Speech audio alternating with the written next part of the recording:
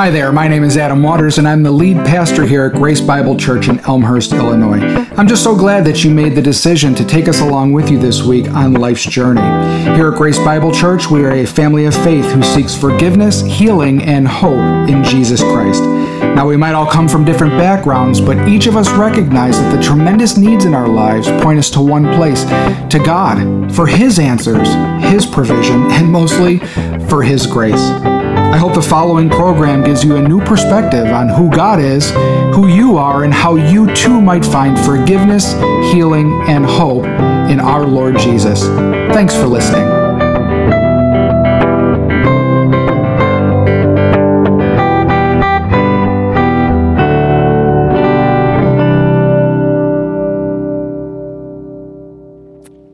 Wow, you guys sounded amazing. Such a blessing. This is our last week of our long love series. We've been talking about this, since at least October probably.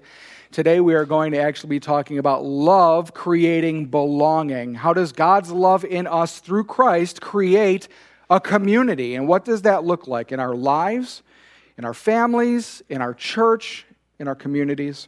Someone asked me recently what to look for in a church. I had been encouraging them. You really got to find a church. I said, well, what does it look like? I said, well, it looks like Grace Bible Church. But I said, I'm not going to hold that against you. You can go wherever. These are some of the things you look at. Intellectually, what is it that you look for in a church? Well, you look for faithful preaching of the Word. You look for reasonable theological positions that comport with God's revealed will there.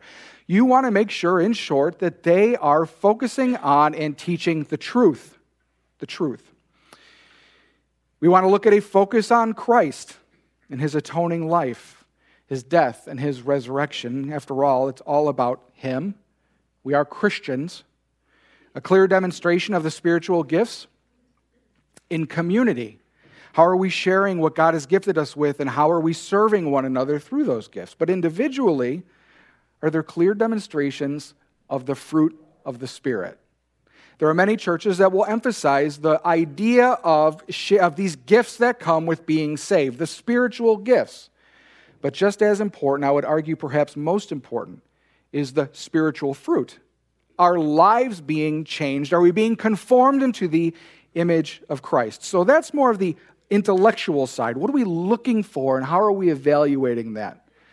But we mustn't forget the emotional side, because there certainly is one. A relational side. When you engage with the church, you're engaging with Christ's very body here on earth. I was reading a book over the last couple of weeks, and it really challenged me to rethink more and to be willing to embrace some of the mystery. As Christians, especially evangelical Christians, we sort of eliminate mystery out of our faith. If we can't explain it by looking at a preposition and its relation to the participle next to it, then it doesn't mean anything. But we have to admit, everything about our faith is mysterious, and we can't answer it. And we shouldn't be afraid of that. We should be able to look at some of the mystery, the mysticism even, if the word is properly understood, and to understand why we do what we do, what God has done here on earth. So when we're engaging with people, other Christians, when other people are engaging with us as believers, they're engaging in some mysterious way with God, Jesus' very body here on earth. The church is an image of Christ, and therefore should worship and act with this in the forefront of our minds. I told him that Christ is calling him in love to Himself. So any church that does not extend that love and seek to create belonging, to pull him in, to be part of us, saying, join us, is not representing Christ well. There's some chemistry, some spark when you meet people who are like you, when you're in the place that God has called you that says, you're home. You're home. We all want to belong, don't we? It's part of our very makeup as human beings. It's the way God made us. In fact, it's part of what it means to be made in the image of God. God, the Godhead, is a Trinity of Father, Son, and Holy Spirit that have lived and created their own being since ever. And in that community, I don't know if that's a technical term or not, since ever, forever, eternity. They've always lived in perfect communion and community and love with one another. They needed nothing. They're perfect in themselves. Yet out of their goodness, out of God's goodness, they said, let's bring others in. Let's have those who will join us. The Trinity determined out of their goodness and grace to invite more people into what I call the love fest, because that's what it was, an eternal love fest. They made a way to incorporate us into that community through Jesus Christ. As such, we're called to create that community just like Jesus did. We need to understand this. I think we do well. I do. Individually, I believe so as a church, but we can do better. God is calling us to grander and better things as we sink into, as we lean into His will for our lives, as we keep, as I said, our eyes focused on Jesus. If our eyes are focused on Christ, everything changes. It's when we fall into the day-to-day and we look at differences instead of similarities, when we see people through something else other than the lens of Jesus' love for them. If we don't understand this, it will influence the way we interact with strangers. Rarely do we see somebody unless they're backing into their garage to close the door behind their car.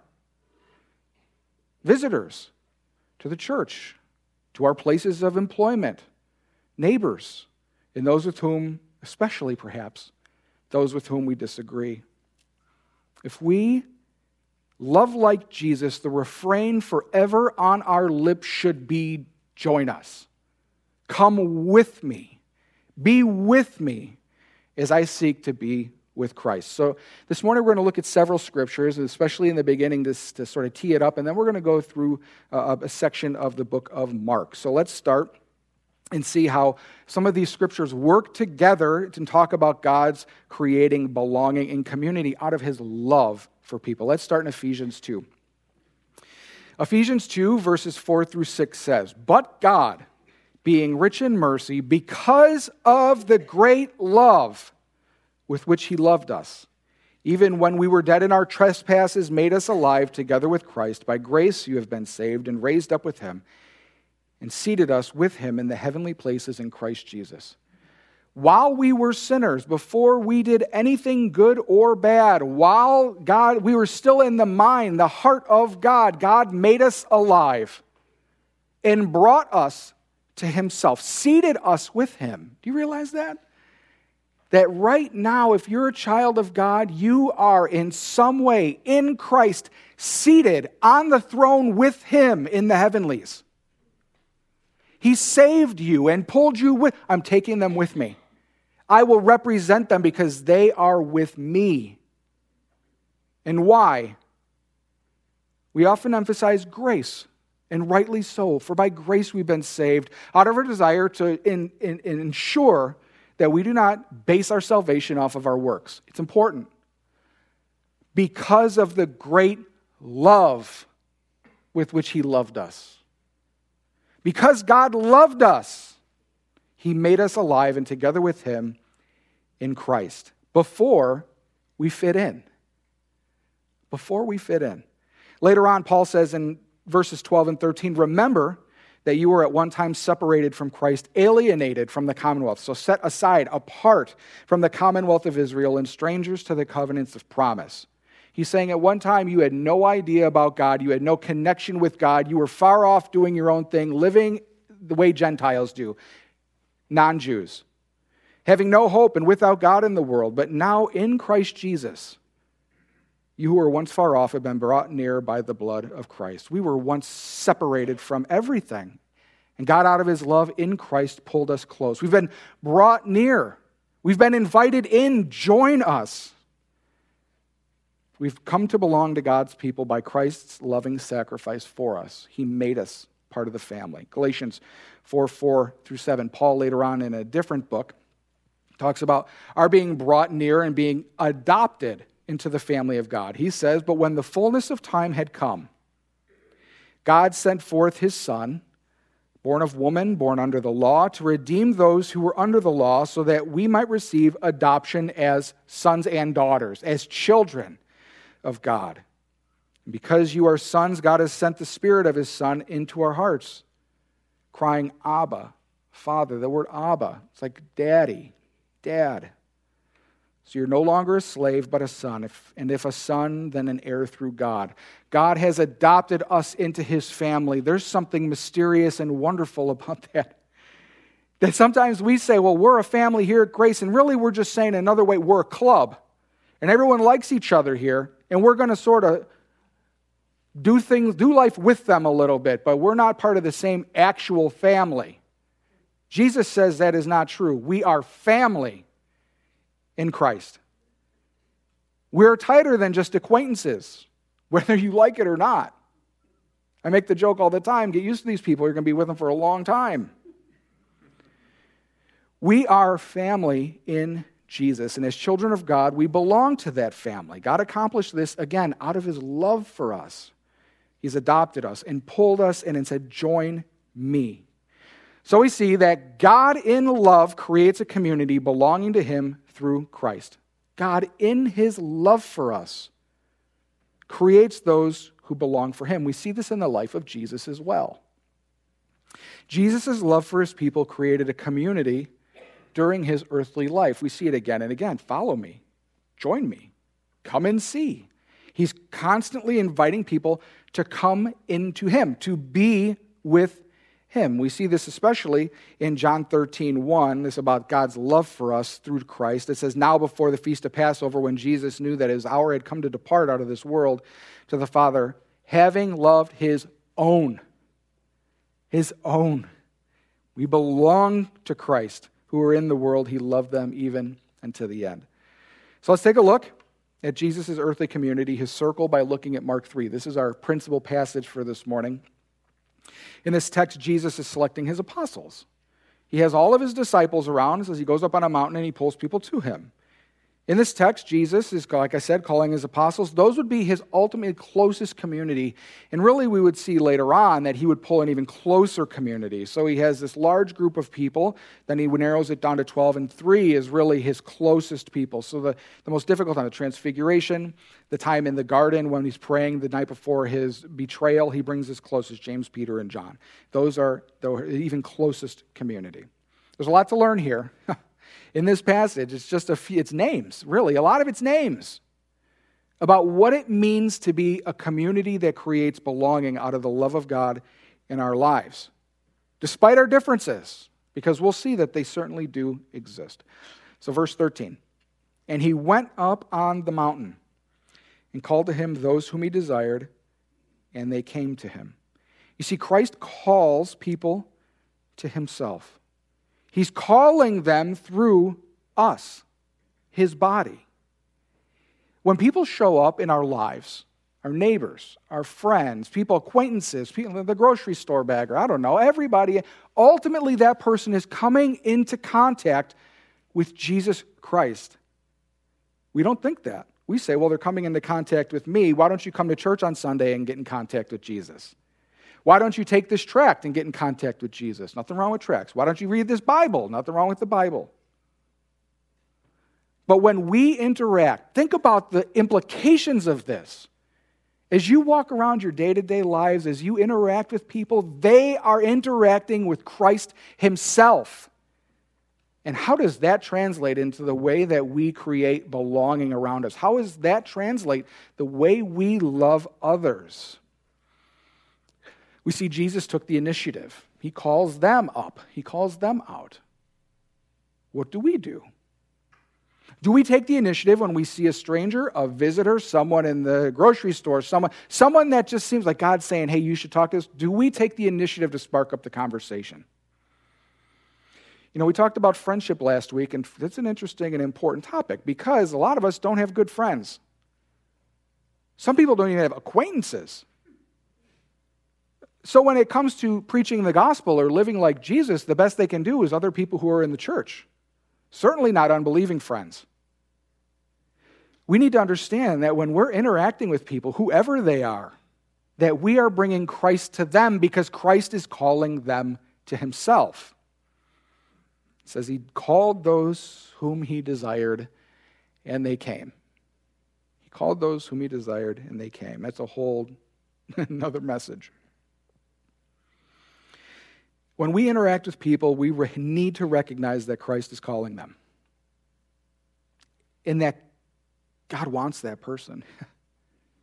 He called those whom he desired. Through this context, he's calling the apostles to himself, but he desires that all people come to him. The Apostle Peter talks about this, that he desires that no man should perish, but everyone should come to repentance. When we're interacting with people, I think sometimes when we're living life, when we're talking about Jesus, we make a preconceived notion about whether or not they'll accept what it is we have to say. They're probably not going to want to hear what I have to say because it's easier to just justify that, right? It's easier to not talk to someone because we're afraid or lazy or don't want to do something instead of recognizing that we have no idea whether or not God has called this person. We have no idea whether or not this person is the next Martin Luther, next John Calvin, next whomever. You fill in the blank. Because at one time we were all that person. Part of our problem when we're interacting with people and we're trying to bring community and show the love of Christ is we assume we were always the way we are now. We forget where we came from. We forget what we once were and how we didn't fit in, about how we were different, about how we didn't believe everything that we believe today, and that our ideas about God have changed over time. God desires all men, all people, to be saved. And it's our responsibility as the body of Christ here on earth to be extending that offer and saying, join us, join us. In the lives of people around us, we must live the truth out, that Jesus loves them and they are important, just like Jesus loves me and you, us, and we are important to him as well. In other words, Jesus loves them, so should we. So we see that Jesus emphasized creating belonging among the people he loved.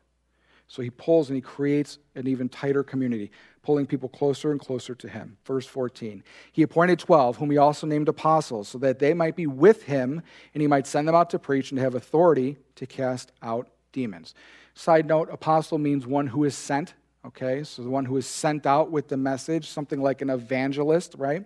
One who is sent to do what? The primary point, the first in this list, is to be with him. With him.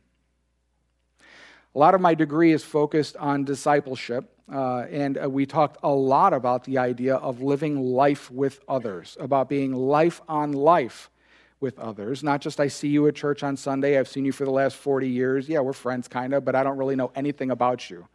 Let me give you an indication of what that looks like. Did you ever go to a funeral with someone you've known, maybe for a long time? Then they sit and they tell you all about this person that you knew, and you realize you didn't know the person. This is what it means to know someone on a very superficial level. God is calling us to be with people. Jesus calls those to be with him. We talk a lot about witnessing, about being a witness for Jesus, but what about witness? What about the idea of that when we live life as a Christian in Christ, that we are in community, and that when we do life together, this is what it means to be a Christian family. I think we've lost sight of this in the church, undoubtedly in the American church. Because things have been too good. We complain about things that are going on right now, and we worry about the direction that it's going, and rightly so. But it can be a lot worse. And the scripture promises that it will be one day. And that we have a responsibility, that we will need one another. You know, I think about what would happen in a catastrophe. I mean, an absolute catastrophe. If something happened here, what would I do? What would I do? As the pastor, I say, I'm going to church. Who's coming with me? Why? Because we need to be together. It's our witness with one another that makes us the body of Christ. You see, us by ourselves, we're not the church. It's only when two or more are gathered that we become the community of the body of Jesus. And this is what God is calling us to be with each other, to be with him. That's the primary focus. It's only after that witness, only after that being life on life with someone that the mission comes out, that is to preach the gospel and then to engage in spiritual warfare. Call it praying. But we get that mixed up. We come to church to talk about the gospel and praying gospel and when it's all predicated on being with each other and with Christ. Jesus knew the importance of spending time with others. This is dangerous sometimes to think about. There have been times in my life, and even now, that I'm surrounded by people who are either a believer, who are hopefully trending that direction, and they see me make mistakes all the time. All the time. It's important, though, that others see us fail well. It's easy to put on a face for the hour and 15 minutes we're at church.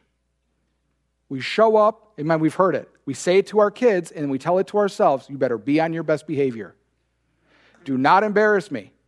So we're on the way to church, we're amping up ourselves to put our best foot forward so that for the hour and 15 minutes we can be okay, and then we leave and get in an argument on the way home, go to our separate rooms, connect to the Wi-Fi. You know what I'm talking about. We all have stuff. People in our lives, people in this church need to see the body of Christ, and the body of Christ has been broken and battered. And we are that body. We are not perfect. And we need to recognize that because it's in our imperfections that Christ is most glorified. God saved even me. Even me. I fear sometimes that, and this is a fear for every church, not just our church, but I fear sometimes that we are a church that is capable of being fake. Fake. I don't want that. I get up here and bare my soul. There's a lot of stuff I don't say out of wisdom, okay? But my sort of inclination is to overshare. Because I think it's dangerous when people come to the church, even those who have been a Christian for a long time, to see me and assume that because I can get up and preach a message or that I can come, interact kindly and do all these things, that somehow I'm imperfect. My staff will assure you that I am not. I do a lot of apologizing for saying things I shouldn't have said, okay? People have asked Lane, so what's it like being married to the pastor? And she's like, she said one time, she goes, sometimes I think people think like you float around the house.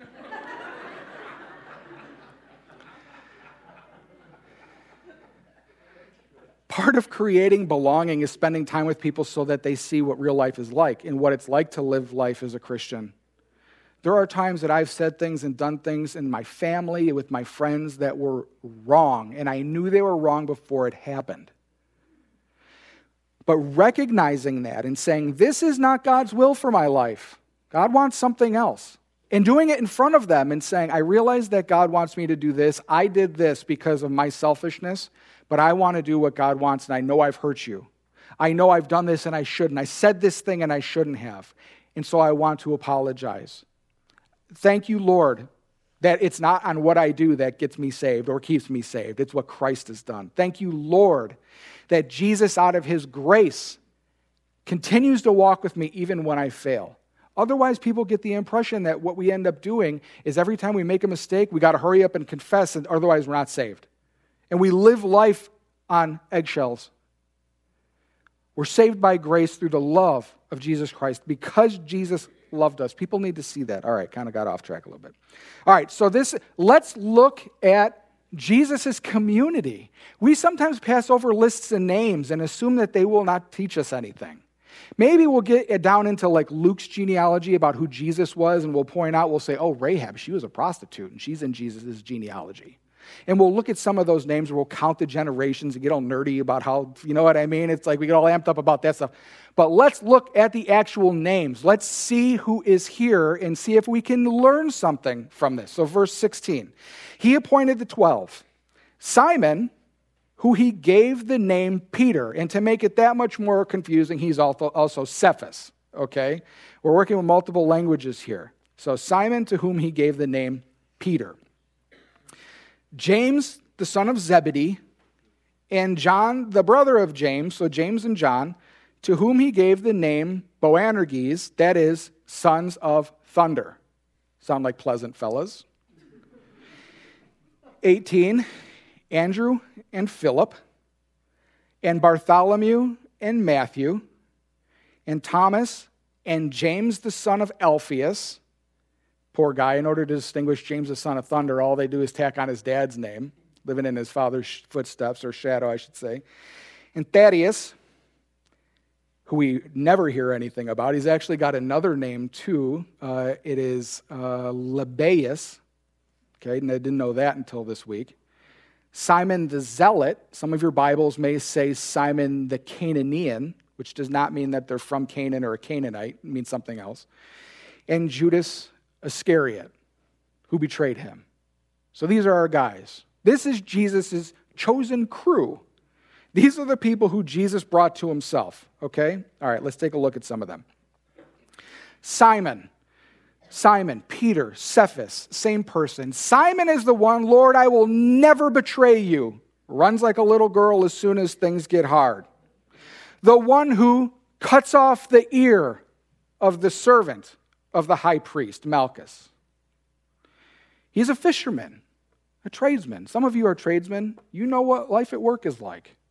These are fishermen, almost like sailors. We actually have idioms about sailors and their mouths. You can imagine what Simon was likely like, along with the other fishermen there. And Simon was married. We know this for sure, but we're not sure that the other disciples were. So now here we have in a group already something of differences. We have a tradesman who's bombastic and married with men who were otherwise maybe single. So now we have this single-married dynamic in the same community. We talk about this a lot in church. I certainly talk about it a lot. Lane was single till she was 45. Her single ministry was sort of her idea, her life. She lived there for a long time. And so this is often something that I like to talk about at home very often. Just kidding. And so who do we cater to? Do we cater to singles? Do we start a singles ministry? Do we cater to families? Do we talk to married people? How do the singles fit in with the marrieds? How do the marrieds relate to the singles? What about the singles the marrieds who got married at 19, still married? What about the singles who are single in their 50s? How do we all relate? How do we stay in the same community? We're going to talk about that. James and John, sons of thunder, as I said, sound like pleasant fellas, highly ambitious. These are the ones who went to their mommy and said, Mommy, could you please go to Jesus and, like a good Jewish mother, twist his arm so that I would sit on the left and right of you when you come into your kingdom. Again, fishermen.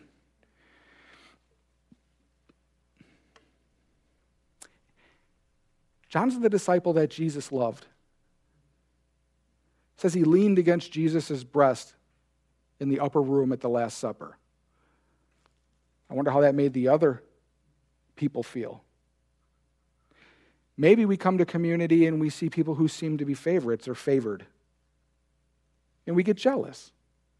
We wish that we were different. We wish that we could have that relationship with Jesus. And so it comes out in the way we treat others. I think this is true. I think I've seen this a lot. We assume that because someone has lived a, I hate air quotes, good life, that they spent more time with Jesus, that somehow we are unrelatable to them. In fact, it's almost as if we will turn it in our minds as if they're bad, as if they can't relate to me, they can't understand, they can't anything. And so we create a division, whereas here in this community of 12, we see them with one another. Andrew, Simon Peter's brother, fisherman. He was a disciple of John the Baptist. So now we have some interplay here about who he's really following or who he had followed in the past. We have Philip, a friend of Andrew, who's clearly skeptical of anything that can come out of Nazareth. Can anything good come from Nazareth? Show us the Father. We have Bartholomew, who also could be Nathaniel. Guys we're not sure about. The common person. Look at that list. There's only a few here that are actually people who are well known. We know them because they're part of the 12, but that's it. We don't know anything else about them. Matthew. Here's a good cause. The rich tax collector. To again understand what a tax collector was a Jewish person who worked for the Romans to collect taxes from his countrymen. He would skim off the top and he'd give the rest to Rome. So you can imagine what that was like for the disciples. Standing next to him, Simon the Zealot. Let me tell you who Simon the Zealot. A zealot is someone who's a nationalist who wanted to rebel against Rome and fight. He was a freedom fighter. So we have a Jewish-centered freedom fighter. In the same group is the guy who's ripping the countrymen off. And they're together in the same community. Matthew was probably Hellenized. He probably had a mind towards Rome, means he had a mind towards that sort of culture. Yet the other ones, including Simon the Zealot, were definitely Jewish-oriented. So Matthew was likely rich. After all, he'd been skimming money from his fellow brothers and sisters for a long time. And he's with people who are regular tradesmen. And so there was a disparity there. Then we have the skeptic, Thomas. I won't believe until I can see the actual hands. We have James, the son of Alphaeus, who we know nothing about. Just Jim. That's Jim. Thaddeus, another average guy. A lot of average guys. It's important. Abraham Lincoln said God must love the common people because he made so many of them. Simon the Zealot. And then Judas Iscariot. Judas Iscariot, the one who would betray Jesus. The one who people were skeptical of in the group. Remember, he was the treasurer, and when the woman broke the nard to anoint Jesus for his burial, he was the one. How many poor people could have been fed with this? He was the treasurer, and so there was some question, obviously, about the way he handled the funds.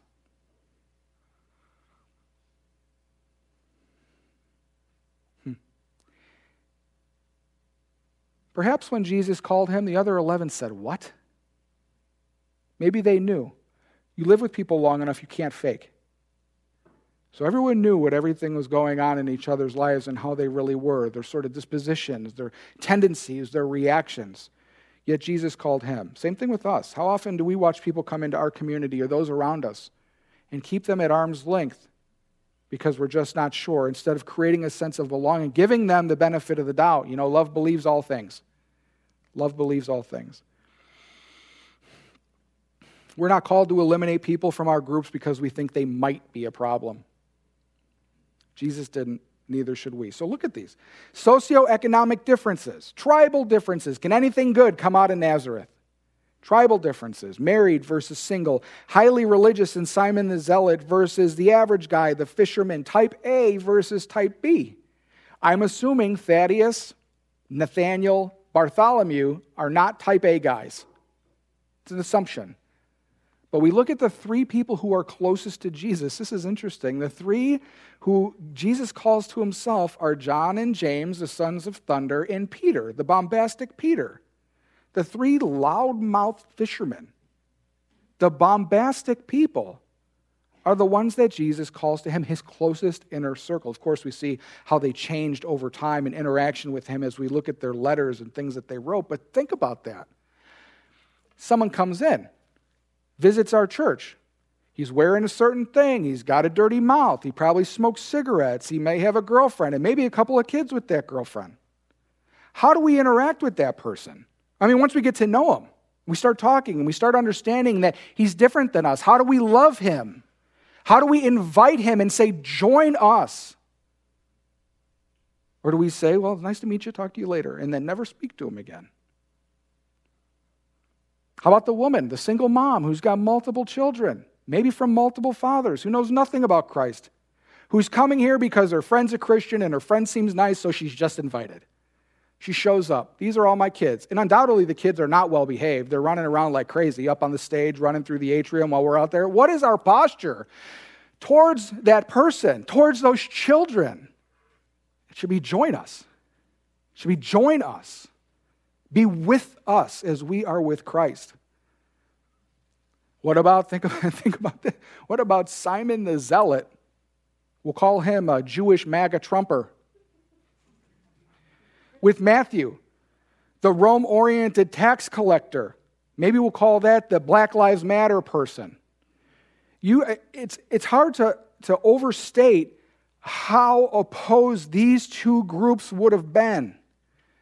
And yet there they are, in community with one another, following Jesus. I'm sure there was times where it said the other apostles were indignant, at one another. And undoubtedly, there are times that we will be indignant with one another as well. Yet they stayed. They were together. They were Jesus' crew. So what kept this ragtag group together? What keeps us together? If we're really creating the belonging that God wants for us, out of his love, what is it that keeps them together? Well, creating true belonging requires that we look past our differences. Now, if I stopped right there, I would say we just leave it. Just ignore what the other person believes. To Christ. We look past their differences to Christ. When our eyes are focused on Jesus, and we are in love with our Lord, when we come up with someone who loves Jesus too, that stuff does not matter. Does not matter. I went to a Mexican restaurant on Friday, and many of you know that I'm learning Spanish, and so every time I get the chance, I'm just going to do it. I go into like the Hispanic grocery stores. I'll walk up to random people and just ask questions I know the answer to, because I just want to practice my Spanish, and they're so kind. They will just have a conversation with me, correct me nicely where I've made mistakes. So I went into this restaurant, we were eating, and I told him that I could speak Spanish, and he was excited. He's like, oh, it's so great. Even the Hispanics who come here usually want to speak English because they want to practice in that, and so we got into this conversation. It was a really warm, friendly interaction. We had a good time. And then I said, soy un pastor. I'm a pastor. And it was like a switch went off in the guy. The guy forgot I was learning still because he just went off and just told me all about his church, how the Bible says this, and he follows Jesus, and how Jesus loves him, and how he came to this country, and all of these things. And as soon as he heard that Christ was in my life, and it was in his, thick as thieves. We were brothers, going from just acquaintances who could speak one language to brothers. And it was obvious. When we keep our eyes focused on Christ and he becomes our center, this belonging happens by default. It happens by default as we look to Christ. See, when we're not creating belonging in our lives, when we're not inviting people in to join us, it's not because necessarily we're just, and it can be, but it's not just because we're being stubborn or lazy or we don't like them or something. It means we're not looking at Jesus. Because if our eyes were fixed on him, all of these things we normally use and Satan uses to separate us, dissolve. Dissolve. So, creating true belonging requires that we look past our differences to Christ. Our love for Christ is the object of our common affection. That man at the restaurant knew me because I knew Christ, and so did he. The love of Christ, the response to our love for Christ, is seen in the way we love others. We can say, let me say it like this. We can have entire tomes of systematic theology memorized. We can have a categorical knowledge of everything in the Scripture. We can have trivial words and phrases, knowing how one word relates to another word in the Bible, in the original language, and it mean nothing if we are not loving the people around us the way Jesus loved them. In fact, we work opposite of what we're trying to do. We work against Jesus when we do this. Against him. Love's common, or not only so our love for Christ, our love of Christ, Christ's common purpose for us as well. He calls them to be with him so that they might go out and preach and they might wield spiritual warfare. We're in this together. We're on a mission together. This is why churches, this is why we are working hard to craft a more clear mission statement. It's not just what's our mission, because if we don't have a mission, it's going to be this: get together on Sunday and sing the music I like. We have a larger mission, and that is to join us, to cast a net of the gospel and say, come with us as we are with him. And so, very practically, Jesus had his 12. Who are yours? Who are your 12? 12 seems like a lot, and it is a lot. We say, Jesus, man, he had 12, so we should too. Well, this is Jesus. Jesus is Jesus. Jesus also had 3. Maybe it's just our 3. The point is we need to be intentional in our lives and say, who in our life, who in my life right now is God calling to be closer to me? It might not look like the people you think. I'm working in a workshop on life discipleship, and we talked about selecting people who will go with you, people that you will pour your life into, people that you will spend lots of time with and be very vulnerable and transparent with. How do you decide who the people are going to be? One of the very first, most foundational pieces that they taught was that it will likely not look like who you think it is, because it's God's choice, not yours. And so in my life, I'm thinking, who are some of these people who might be? And people are coming into my head, and some people are going out, and this and that, and it's like this. I'm chewing on this as I'm working with the Lord and asking, who should this be? What I've come away with is that some of the people are not who I would have chosen. Some of the people are not the type of people that even I would get along with in other situations. But it's common love for Jesus and our desire to do His will together in community that takes the day at the end. Because I love Christ, because we love Christ, we can love others. And because Christ called us into community, we should be doing the same with everyone we know. Who is God calling to Himself through you? Are you going out of your way to greet people? Are you going out of your way on a Sunday morning to talk to your friends or to talk to the visitors?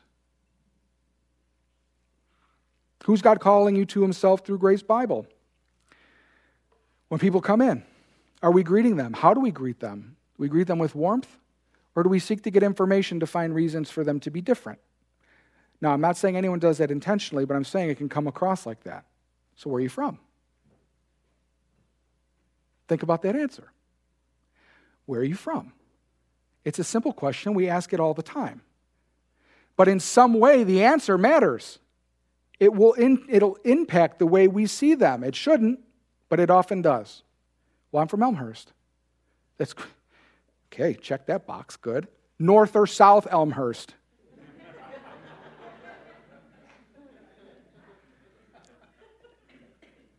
Oh, you're from Cook County. That's a different story.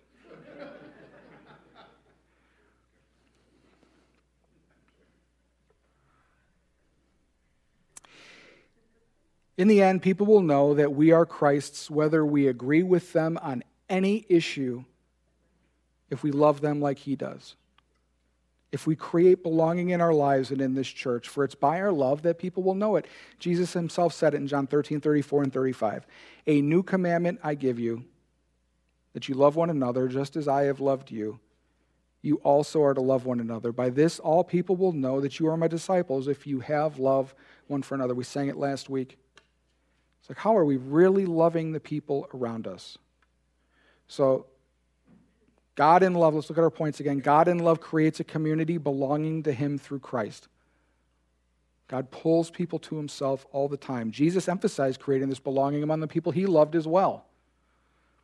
And creating true belonging requires that we look past our differences to something, to Jesus. To Jesus. Let's pray. Heavenly Father, we thank You. Lord, we confess that we do not do this well in a lot of places in our lives.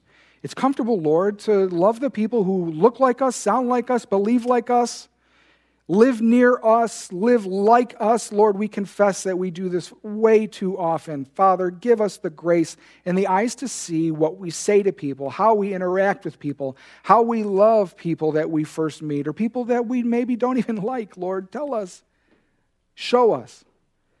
For Lord, it's our desire that we keep our eyes focused on You and so be like You. We pray, Lord, that You would give us wisdom. Help us, Lord, to love others the way that You love us, because we know, Lord, from Your word that when people interact with us, they're interacting with You. Help us live this out in truth instead of just in our minds or a principle or the abstract. Lord, make us different. Make us people who just are magnets for those around us. Make us people who love people better than anyone that they know. Lord, make us real, true reflections of who You are to the world and the people around us. We thank You, Lord, so much for loving us and adopting us into Your family. We thank You so much for allowing us, by Your grace, Lord, to be Your sons and daughters. Help us, Lord, to live like You. In Jesus' name, amen. Could you hand me the communion stuff? Thank you. Thanks, Lainey. We talk a lot about belonging today. We talk a lot about belonging in the church frequently, but it's important to know that that belonging can only happen because of what Christ has done for us. When Christ died on the cross, he made a way that the sin that blocked us from each other and from God would be dealt with once and for all. Scripture says that we're to remember those times, and that's what we're going to do today. We're to remember that time, remember Christ's death. And so we're going to celebrate communion together. Is there anyone who does not have a communion cup? If you do not, please raise your hand, and we'll make sure that Brother Phil here will come around to you. Now we're going to take communion.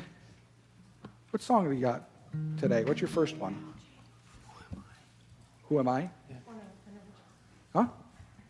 An original. Oh, an original. This is gonna be good. Okay, that was original. All right, so what I'd like us to do then is we're going to take the communion elements on our own. Okay, we're not going to take them together as a community. What we're going to do is during this time, Michael is going to play a song, and this is some of the things that I want you to think about. I want you to think about what in your life and where in your life are you disobeying God. Okay? The scripture says that when we take communion, that when we celebrate this together, we need to have an honest conversation about what's happening in our heart. Take this moment to confess to God, to repent, to make what God's will for your life is your desire as well. Okay? Then I want you to just sit, listen to the music, and take some time and listen to what God is telling you. Don't be afraid.